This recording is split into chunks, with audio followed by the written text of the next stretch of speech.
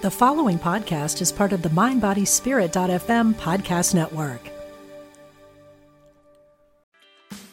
Meditation doesn't have to be a solo practice. Meditation is more fun with friends.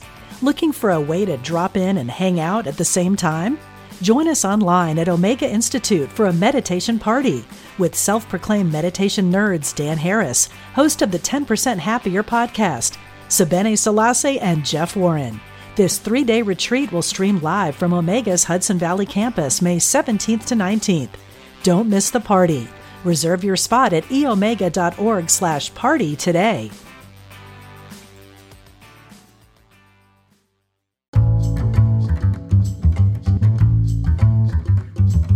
Welcome to Dropping In from Omega Institute, a podcast that explores the many ways to awaken the best in the human spirit. I'm Callie Alpert. Dropping in today, Rupert Spira. As an author and teacher, Rupert is a leading voice in the studies of contemporary spirituality and non-duality. From an early age, he was deeply interested in the nature of reality and the source of lasting peace and happiness. Rupert began to meditate at the age of 17 and spent the next 20 years immersed in learning a variety of ancient wisdom traditions, including Advaita Vedanta, Hinduism, Buddhism, Sufism, and Zen. Rupert is the author of 12 books, which have been translated into a dozen languages. He is also a globally recognized ceramic artist who exhibited worldwide for 30 years before closing his studio in 2011 to devote his time to sharing non-dual teachings throughout the world.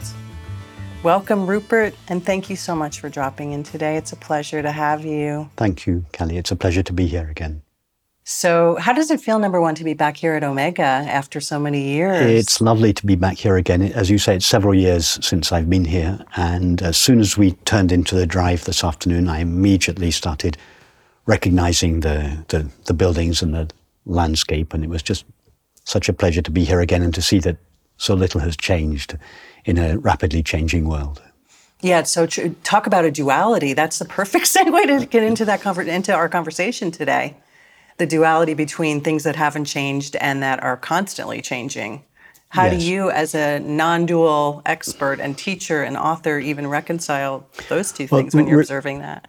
Really, the essence of the non-dual understanding is to draw attention to that which never changes. And by that, of course, I'm not referring to a campus, an organization. I'm referring to the eternal, that in us, which never changes. As contrasted with that in us which is always changing, namely our thoughts, feelings, sensations, perceptions, and so on. And really the essence of the non-dual understanding is to draw attention to that element of ourself which is ever present and unchanging. Before we get into what it means to become familiar with non-duality or non-dualism, which one do you use, number one, as terminology? Do you have a preference? Not non-duality, but actually I very rarely even use that term because that term for some people sounds a little exotic, and if you ask most people what do you understand by non-duality, most people would never have heard of it, and yet what the so-called non-dual teaching speaks of is something very familiar and intimate to everyone. So I don't even tend to use that term very much. So for the sake of people that are listening and watching our conversation today that aren't familiar with the concept, if we can use it at least just to start the conversation, the idea of non-duality, why is it important for people to know what it is? And what is it to you after all these decades of studying it? Okay. The non-dual understanding is the understanding that underlies all the great religious and spiritual traditions. And if we were to take the last 2.5 or 3,000 years of religious and spiritual instruction and practice, and we were to distill it all into a single sentence, it might sound something like this. Peace and happiness are the nature of our being, and we share our being with everyone and everything. If one has understood that, if one feels that, and if one leads one's life to the best of one's ability in a way that is consistent with that understanding, then one has really understood everything there is to understand about the great traditions. So basically, you've just done the most beautiful distillation for everyone who's a seeker or a spiritual aspirant looking for the magic sauce. Yes, in whatever tradition, Right. this same understanding, whether you're a Christian, a Buddhist, a Sikh, a Hindu, a Jew, or an atheist, an agnostic, whatever tradition one is in, really, all these traditions distill to the same essential understanding. Peace and happiness are the nature of our being, and we share our being with everyone and everything. So if peace and happiness are the nature of our being, and we are happiness based on this Yes. teaching, then why does it elude so many people? That's a beautiful question. It's the essential question. If, as you say, peace is our nature, then surely we should be experiencing it all the time, because after all, we are experiencing ourselves all the time. And the reason is simple. Whilst everybody does experience their self all the time, most people's sense of their self is so thoroughly mixed up with the content of their experience, thoughts, feelings, activities, relationships, and so on, that whilst everyone experiences their self, not everybody experiences their self clearly, as it essentially is. And it is this lack of clear self-knowledge that is responsible for the veiling of the peace and quiet joy that are the nature of our being or our self. And it is for this reason that self-knowledge, or the recognition of the nature of the mind, is considered the essence of the great tradition. So I'd love to hear you talk a little bit more about that, because self-inquiry is paramount to the direct path. Yes. Yes. Or the road to freedom or liberation, or whatever words we want to use. I know you're not a huge fan of the word enlightenment, if I recall. That's very true. That's a little bit heady. That's a big responsibility, the enlightenment thing, right? How does one begin to see themselves clearly? What if this is a language or conversation that is really new to somebody? What does it even mean to start that process? Well, the name that each of us gives to ourselves is I. I am having a conversation with you. I am sitting on a chair. I have just travelled from the UK. I am staying at Omega for the weekend. I am cold or tired or hungry, and so on. Always, each of these statements contains this reference to ourself, I or I am. And then this basic I or I am is then qualified by an activity such as a conversation, or by a state of the mind such as I am sad, or a condition of the body, I am tired. But always the basic I or I am, which is subsequently qualified by some experience. So the experience, having a conversation, sitting on a chair, being tired, is always changing. The experience is not essential to us. We are not always tired. Right. We are not always having a conversation. We're not always sitting on a chair, but we always are. I always am. So this phrase, I am, is really the key. The phrase, I am, before anything has been added to it, before I have become this or that, just the pure I am refers to our essential, irreducible self or being, just the fact of being or being aware. So this, what is sometimes called the practice of self-inquiry, or the direct path, is to go directly to that essential, irreducible, unchanging, ever-present aspect of ourself that we refer to when we say simply I or I am. I'm thinking of a blank canvas is coming to mind as you're talking about that, the idea that the canvas, this is just a visual metaphor that's coming to mind right now, the idea of a blank canvas as our beingness. Perfect. And then all the colors of paint that get splattered on, experiences, relationships. Those are our experiences, the things exactly. we perseverate about as well, that's a beautiful and appropriate analogy. The blank canvas of our being, the fact of being or being aware, upon which or within which the entire content of our experience, thoughts, images, feelings, actions, relationships, and so on, arises. But None of those are the colors that are painted on the canvas are not essential to the canvas. When you remove, you have a painting, colorful, exotic painting. When you remove all the brushstrokes, all the colors that have been superimposed onto the canvas, what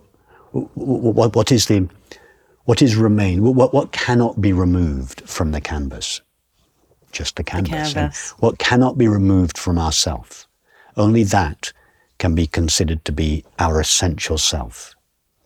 Let's take a thought, for instance. Thoughts are continually coming and going. And when a thought disappears, none of us feel, oh, a little bit of myself has gone with it. No, the thought vanishes and it leaves ourself intact. When a feeling disappears, a feeling lasts a little bit longer than a thought. And we might have a mood or it might last all afternoon, but sooner or later the feeling goes, but our self remains. So yes, that our self is like the canvas. It is that aspect of ourself that cannot be removed from us.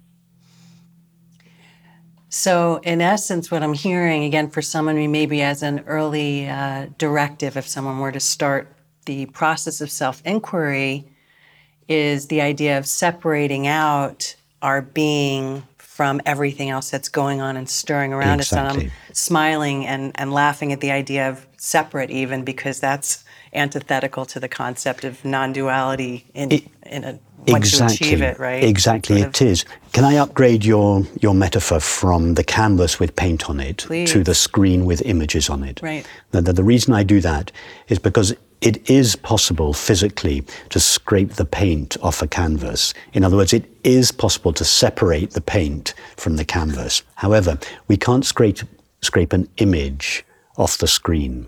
So that's closer. You've put your finger on an essential point. We're starting by separating the image from the screen. We are the blank screen of awareness or being, and the images that is the content of our experience, thoughts, feelings, sensations, perceptions, and so on. So just as one who is lost in to one who is lost in the content of a movie, we might say, turn your attention away from the content of the movie. Maybe even turn off the movie in order to see the screen. In other words, we make a distinction between the screen and the movie for the purpose of drawing attention to the screen, which up until that moment had been overlooked. Why? Because we were so fascinated by the content of the movie. Now, we know that the screen cannot really be separated from the image. They're not really two separate things. But at the early stage of our investigation, it is legitimate to separate them, simply to draw attention to the presence of the screen. So we separate our self-awareness or pure being from the content of experience. Why? Because most of us are lost in the content of experience, our thoughts, feelings, relationships, and so on. So to such a one, we start by saying, no, turn away from the content of your experience, your thoughts and feelings and so on. Become aware of your being. Become aware of the fact of being aware. Having recognized awareness is what I essentially am, we then explore the nature of awareness. And then this division of our experience into awareness plus experience has done its job. We then collapse the apparent distinction and come to the true non-dual understanding in which there is no distinction between our essential being and anyone and everything. So this is not an overnight process. It's not an overnight process. Humans. It's not an overnight process. Yeah, exactly. Very, very rare are the people who can ask themselves the question once, what is it that cannot be separated from me? Or what is it that knows or is aware of my experience? And as a result of that question, will go directly to their true nature and stay there. It's possible that I know of one instance in the entire history of spirituality, but Am I looking at that? No, absolutely not. No, certainly not. No, it took me many years to recognize what I'm suggesting, and then to be able to speak about it clearly and simply. So yes, it's a process. It's called the direct path, not because we necessarily go there instantaneously, right, but because we go there directly. You can fly from Heathrow to New York directly, without going via Madrid. But just because you go there directly doesn't necessarily mean you go there instantly. So the direct path doesn't mean instantaneous. It just means we go directly. And by that I mean we don't give our attention, for instance, to repeating a mantra. That would be to give our attention to an object of experience. And I mean no criticism of mantra meditation. I practiced it for 20 years myself. We don't give our attention to a flame or to the breath or to the pause between breaths or to the teacher or to an image. No, we give our attention to, or attention gives its attention to itself, to its source. So that's why it's referred to the direct path. We give our attention directly to the source of the mind, the essential nature of the mind, or our original being. I've always believed that it also takes a lot of courage to look at yourself in the mirror and start the process of, and continue and commit to the process of self-inquiry. Yes, do you I agree think with it that? does require courage. Most of all, it requires love. Love for the truth. Love for the truth, irrespective of the consequences that it may have for your life. And as a result of that, it may also require courage, because our sense of ourself is so invested in our activities, our relationships. So the more we investigate our essential self, the old sense of ourself, which is referred to as the ego, the sense of ourself that is derived from and dependent on the content of relationship. The content of experience, activities, relationships, beliefs, feelings, and so on. Our sense of ourself begins to be divested of all those qualities, activities, relationships with which it previously defined itself. So there is a kind of letting go process, a letting go of all the beliefs we had about ourselves, sometimes activities that we engaged in, or relationships. So that there is this love to explore the nature of ourselves does sometimes require the courage to let go of any of our previous investment in the content of our experience. So yes, it starts with this love of truth, and that, as you rightly say, does indeed imply the courage to go for the truth of one's true nature, irrespective to the personal cost to you.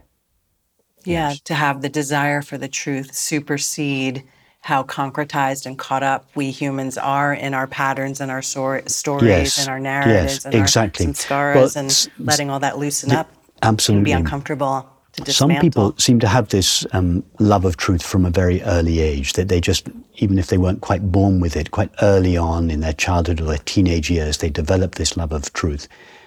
And that love of truth becomes a kind of guiding principle of their lives. But for other people, they have to take a harder route. They have to learn by experience, constant failure after failure after failure in life, until after numerous failed relationships, failed jobs, failed health, failed finance, whatever it is for each of us, it begins to dawn on us that the peace and the happiness which we previously sought in objective experience can't be found there. Now, to some people, they just recognize that once.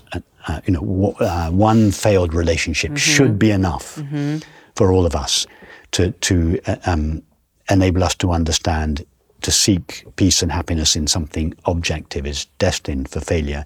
But in practice, most of us need a series of failures to gradually cease investing our desire for peace and happiness in objective experience. And so we gradually develop this love of truth until in the end it becomes an overriding, until we understand clearly nothing objective can give me the happiness for which I long. And at that point there is this intense desire for truth, but it may take someone a number of years to come to that. For some, knocking their head upside the brick wall many, many times over and over again until... Exactly. And for others, right? Age 16, one small failure is enough to awaken this keen interest in the nature of their self, yes. That's always been amazing and interesting to me, too. It's the the different paths that are charted for humans and people's moment of awakening or some revelatory experience at age 5 or 16 I or agree, 72. Callie. It's fascinating. I agree. It's fascinating and very hard to account for. Yeah. Why is it that two people with almost identical, same parents, same upbringing, same education, one will be this interest in the nature of their being or the nature of reality will be awakened very early on in their life, and the other will have to go through life's experience, suffering, and may never ask this question. How do you account for that? Well, of course, sort of a theory of previous lives is a reasonably satisfactory way of accounting for that, but I prefer just to leave it a mystery and to say it's very difficult to account for that. What is it that, why did we, for instance, develop this love of truth? Was it a result of, did we earn it? No, I just found myself at an early age passionately interested in these matters. Why? I don't know. Did I do anything to earn that or deserve that? No, it was just given to me as a gift. And now a word about Omega Teacher Studio. Get ready to be inspired from your very own cushion, yoga mat, or couch. Omega Teacher Studio brings your favorite teachers direct to you, live and online, from their studios for 1+ hour classes on topics that matter the most. They're easy to fit into your schedule and affordable too. Learn more at eomega.org/studio. To receive a 10% discount on any Teacher Studio tuition, enter the code DI10 when registering. That's the letters DNI and the numbers 1 and 0. Now back to our episode. Speaking of you starting at an early age, did I read that it was like at age 7 you went to your mom and said something to the effect of all of the world is God's dream? Or I did. My mother reminds me of this regularly. I think it was age 7. I said to my mother, I think that the world is God's dream, and that our role in the world is to make God's dream as beautiful a dream as possible. So yes, I had this early intuition, which I then lost. I didn't completely lose it, but it was obscured as I grew up by the usual boyish and teenage pursuits. But it was reawakened again in my mid-teens. So yes, it was always something in me from a very early age that this. At that stage, I conceived it simply as God. It was a label. I was brought up as a Christian, so it was the conventional label that I put onto it. And it took many years before I really understood what was meant by that. was there an event or a moment that brought you back to it when you were a teenager, or did it just sort of happen? I think there have been many defining moments. There were 2 defining moments. One at the age of 15 when I came across the poetry of Rumi. I was studying science, wanting to become a biochemist or to study medicine. And I came across Rumi's poetry, and I was very, very touched by that. That when I read it, I recognized something. So that I think was the first event that really reawakened this childhood intuition that I had had. And then some years later, aged 21 or 22, my first intimate relationship came abruptly to an end in a phone call. I, in my teenage naivety, just presumed that we'd live happily ever after, and then a phone after 3 years, a brief phone call put paid to that, and I was so shocked by it. Although I didn't formulate it in these terms for some time, but the result of that event was I would later formulate in this way: if an object, a person, an experience, an event, if we can invest our desire for lasting happiness in my case it was a person, can come to an end so swiftly, so unexpectedly, in what can we reliably invest our desire for lasting peace and happiness? Because lasting peace and happiness is all anyone really deeply wants. And of course, I wanted lasting peace and happiness, and I had invested it in this relationship. It came very abruptly to an end. And so this question was precipitated in me: is there anything I can invest, that I can reliably invest my longing for happiness in? And it became very clear to me that nothing was reliable. And this precipitated this inward search. What is there in my experience that I can rely on? Is there anything stable? Is there anything reliable? Everything changes: thoughts, images, feelings, activities, relations. Is there anything that doesn't change? Is there anything that I can rely on, that I can hold to? And so this, I had the intuition when I was 7 years old. It was reawakened by my reading of Rumi at age 15. But age 22, when this event happened, my interest in these matters became a passion. Finding Rumi, connecting with Rumi at age 15, and then finding the awareness that all is transitory in your early 20s. Sounds like your course was perhaps charted for you. It was charted, and it started with, as I said, this simple intuition: everything is God's dream. So it was formulated in Christian terms. Then, age 15, I was introduced to Rumi's poetry and the Mevlevi turning, which I went on to learn. So that was a Sufi. It took the shape of a Sufi influence. And then, age 22, when I first asked this question, is there anything stable and unchanging in myself? That's the path of knowledge, the Vedantic approach. So you've been on this path for a handful of decades now. For, yes, nearly 50 years, yes. I'm curious what it's like to be you. And I say that, with a smile, but what does it feel like for you to be in your body with all of this wisdom and experience and expertise around the idea of beingness and one consciousness and non-duality? Do you feel like you're most often in a state of beingness without the content and the I never feel, flow, Kelly, mind stream? Kelly, I never feel that I have any extraordinary knowledge or extraordinary experience, Really? or I never feel that I'm a teacher. No, it's just clear to me that the nature of my being is peace. And as I get older, fewer and fewer experiences have the capacity to veil that peace. And it's also increasingly clear to me that I share my being with everyone and everything. And that's all. It's nothing special. It just seems simple and obvious.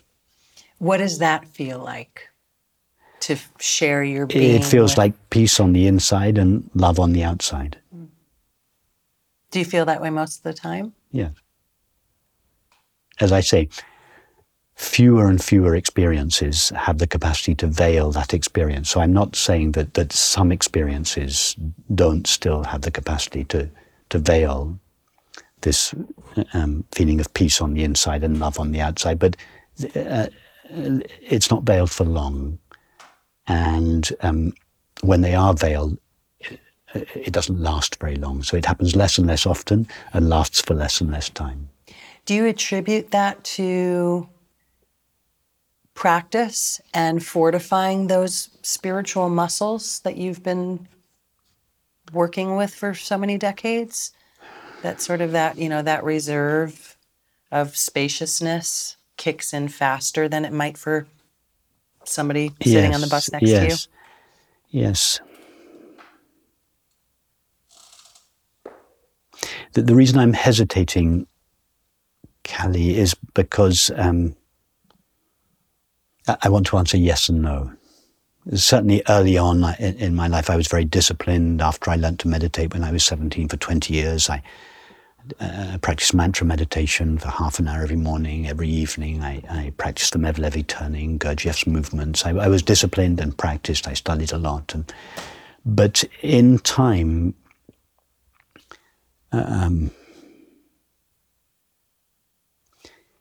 self-inquiry gives way to self-abidance. So what started off as a practice, my understanding of practice over the years became more and more refined. And I realized that we can't practice being what we already are. Right. We can only practice. Like, for instance, if we're interested in playing tennis and we're not a very good tennis player, we can practice playing tennis or playing the piano or cooking, because we don't have those skills yet. But we are already ourself. Our being is already fully present, unconditionally peaceful. It doesn't need to be made such. It only needs to be recognized as such. So what started off in me as an intense and disciplined practice gradually gave way over the years to self-abidance or self-resting. In the spiritual community, there is such an idea that enlightenment is the ultimate attainment. And as you quite rightly mentioned early on, I don't use that term because for many years, for 20 years, I thought of enlightenment as a marvelous, exotic experience that one might acquire. It's a very romantic concept. It's a very romantic concept that a lot of people have. A lot of people feel that you need to devote yourself to a teacher or to a tradition, that you need to... That enlightenment is an extraordinary experience that one might acquire if one meditates for long enough or practices hard enough. I certainly subscribed to that belief for many, many years, and it dictated my spiritual practice as a result. But and then I came to realize that enlightenment is not an exotic experience that we acquire. It's not an experience at all. It's simply the recognition of the nature of our being. It's the least exotic experience there is. I mean, sometimes I say even the taste of tea is exotic compared to the recognition of the nature of our being. Because as you said earlier, our being is like the blank canvas or the transparent screen or the silent space. It's not something that we acquire. It's what we are. We don't become it. We recognize it. Right. And it's not difficult to recognize when we're watching a movie, however intense or dramatic the content of the movie is. It's not difficult to see the screen. In fact, we're always seeing the screen. We just don't realize it. Why? Because we're lost in the drama of the movie. So the essence of meditation or prayer or practice is just this coming back to ourselves. Nothing could be less exotic. Nothing could be easier. Nothing could be simpler. I think a lot of people would find relief in actually hearing and knowing that. It's a relief, It takes a lot of pressure off people that are... It took a lot of pressure. I aimed for enlightenment for 20, 25 years. I was aiming for an extraordinary experience. And of course, I always felt that I was failing because I never had that marvelous experience. But even in the thought, I am failing, the I am is shining there.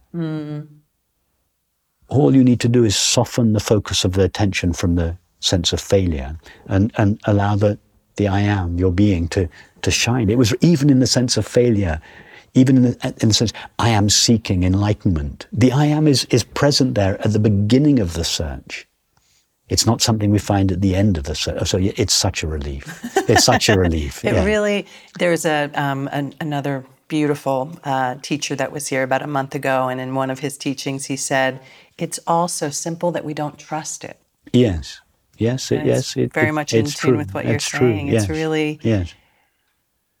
Did you have, now that we're relieving everyone of this aha moment, this elusive aha moment that doesn't necessarily exist, did you have a moment or a time in your life where at least you realized your transition from the seeking to the being and let go of the seeking? No. It just kind of happened? You just melted into it? Yeah, no, I didn't.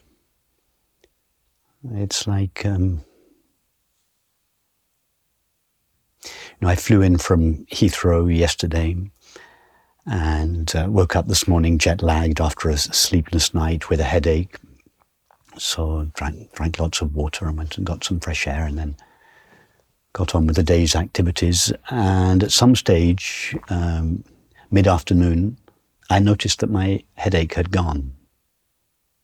Was there a wonderful moment halfway through the day when the headache I didn't notice the headache going. I just looked back mid-afternoon and thought, my headache's gone. But I hadn't formulated it to myself.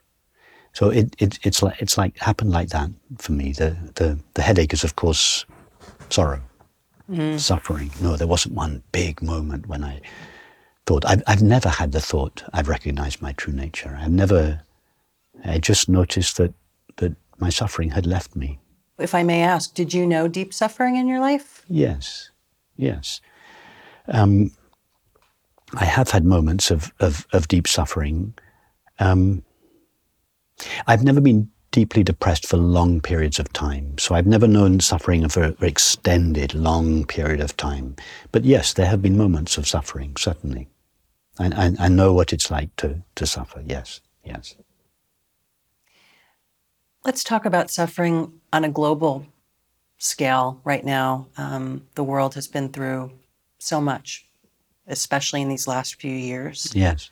And it seems like there's a lot that's not letting up. There's more dismantling and more uprising and lots of political divide and all the things that we know about what's going on. How do you speak to the idea of beingness with people that are really in the throes of deep suffering, tragedy, loss, in all kinds of ways that are happening on this planet right now?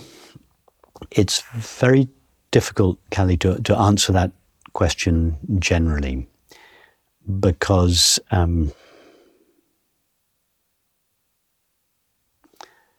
to a mother who has just lost her child, I would never say there is a place in you that is untouched by your suffering. Simply take the thought, I am, and allow yourself to be drawn into that place. That would be insensitive in the face of her trauma and her loss. I would say, well, I don't know what I would say, but I wouldn't disregard her suffering and take her directly to her true nature. In somebody else who told me about their suffering, I might disregard it, and I might ask them, when you say, I am hurt or upset, tell me about the I or the I am. And in that way, try to get them to take their attention away from the feeling of hurt back towards their being. But I don't have a prescription. I think it's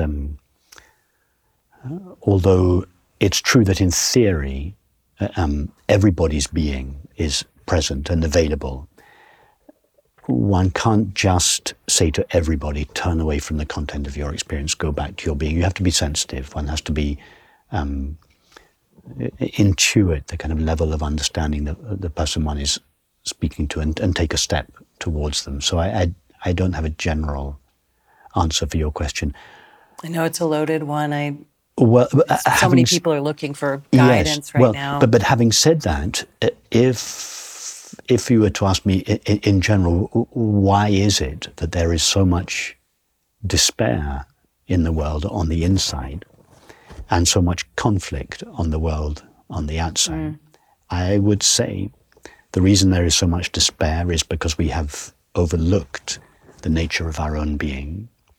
And the reason there is so much conflict is because most of us don't recognize that the being that we essentially are is shared with everyone and everything. For instance, if we look at the conflicts that are taking place in the world today, would those conflicts be taking place if the people who are participating in them knew that they shared their being with the people they were in conflict with? So that single understanding, this is why this distillation of the non-dual understanding, peace is the nature of our being, that takes care of the despair and the sorrow we feel on the inside, and we share our being with everyone and everything. That takes care of the conflicts between individuals, between communities, and between nations. Do you dream or vision a world where people speak this language a little bit more commonly in the name of believing that it can really bring people together and create more peace and harmony on this planet? Yes, I do. I see no reason why everybody shouldn't know that there is a place in themselves that is free of sorrow and always available, and that what they essentially are is what everyone and everything essentially is. Yes, why shouldn't everybody know that? It's not complicated. You don't. Anyone is capable of understanding that. Yes, why shouldn't that message be made freely available to everyone, and the means by which one may discover that for oneself likewise be made freely available? A simple means, yes, I do have a vision, and I hope and pray that will come about. May it be so. May it be so. Yes. It's a beautiful dream. Yes. Yes. So I'd like to ask you these 3 final rapid-fire questions that I like to ask everybody on dropping in. The first one is, I'd like to grant you one wish for our listeners and our viewers. What would you wish for them? I would wish that they discover the place in themselves that is already and inherently free of sorrow. And if I were to grant you one wish for yourself, what would that wish be? So my wish for myself would be that I spend the rest of my life, however long that may be, in sharing and communicating this understanding as simply, experientially, and effectively as I am able to do so. And finally, if there were one takeaway from our conversation today that you hope our viewers and our listeners take with them, what would it be? It would be that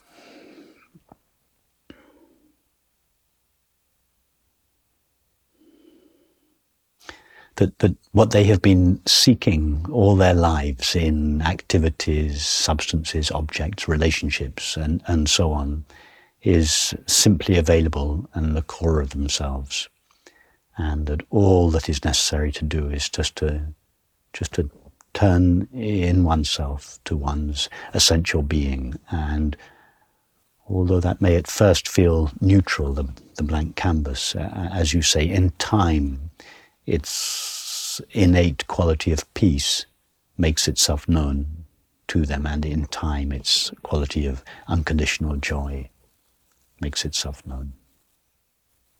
Well, speaking of joy, this has been such a joy to spend this time with you today. Thank you Kelly. so very much for making yourself available. Thank you, Kelly. It's been a beautiful conversation. Such a pleasure.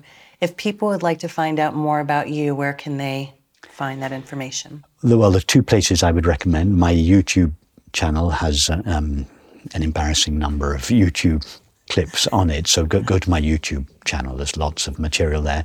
And or my website, rupertspira.com, detailed lots of details of events, publications, audios, videos, and so on. They would be the 2 main sources. Thank you so much. Thank you, pleasure. Kelly. Thank you. Real pleasure. Thank you. Thanks for dropping in with Omega Institute. If you like what you hear, tell your friends and leave us a review on Apple Podcasts. It helps new listeners find us. If you'd like to see what we look like, watch the video version of Dropping In on Omega's YouTube channel. Dropping In is made possible in part by the support of Omega members. Omega members enjoy a host of beneficial experiences when they donate to help sustain Omega's programming. To learn more, visit eomega.org/membership and check out our many online learning opportunities featuring your favorite teachers and thought leaders at eomega.org/online learning. I'm Callie Alpert, producer and host of Dropping In. Our video editor is Granell Knox. The music and mix are by Scott Mueller. Thanks for dropping in.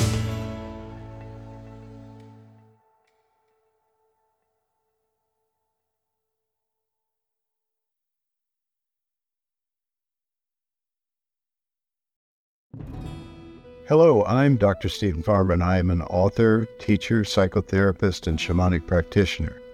On my podcast, Healing for Your Soul, I welcome some amazing guests and introduce you to some healing techniques like earth magic, working with nature and animals, and really getting to the heart of what is keeping you stuck. I want to help you deepen your spirituality and let go of blocks that are holding you back. Let me help you in this journey called life. Part of the mindbodyspirit.fm podcast network. Subscribe and follow wherever you get your podcasts so you don't miss an episode.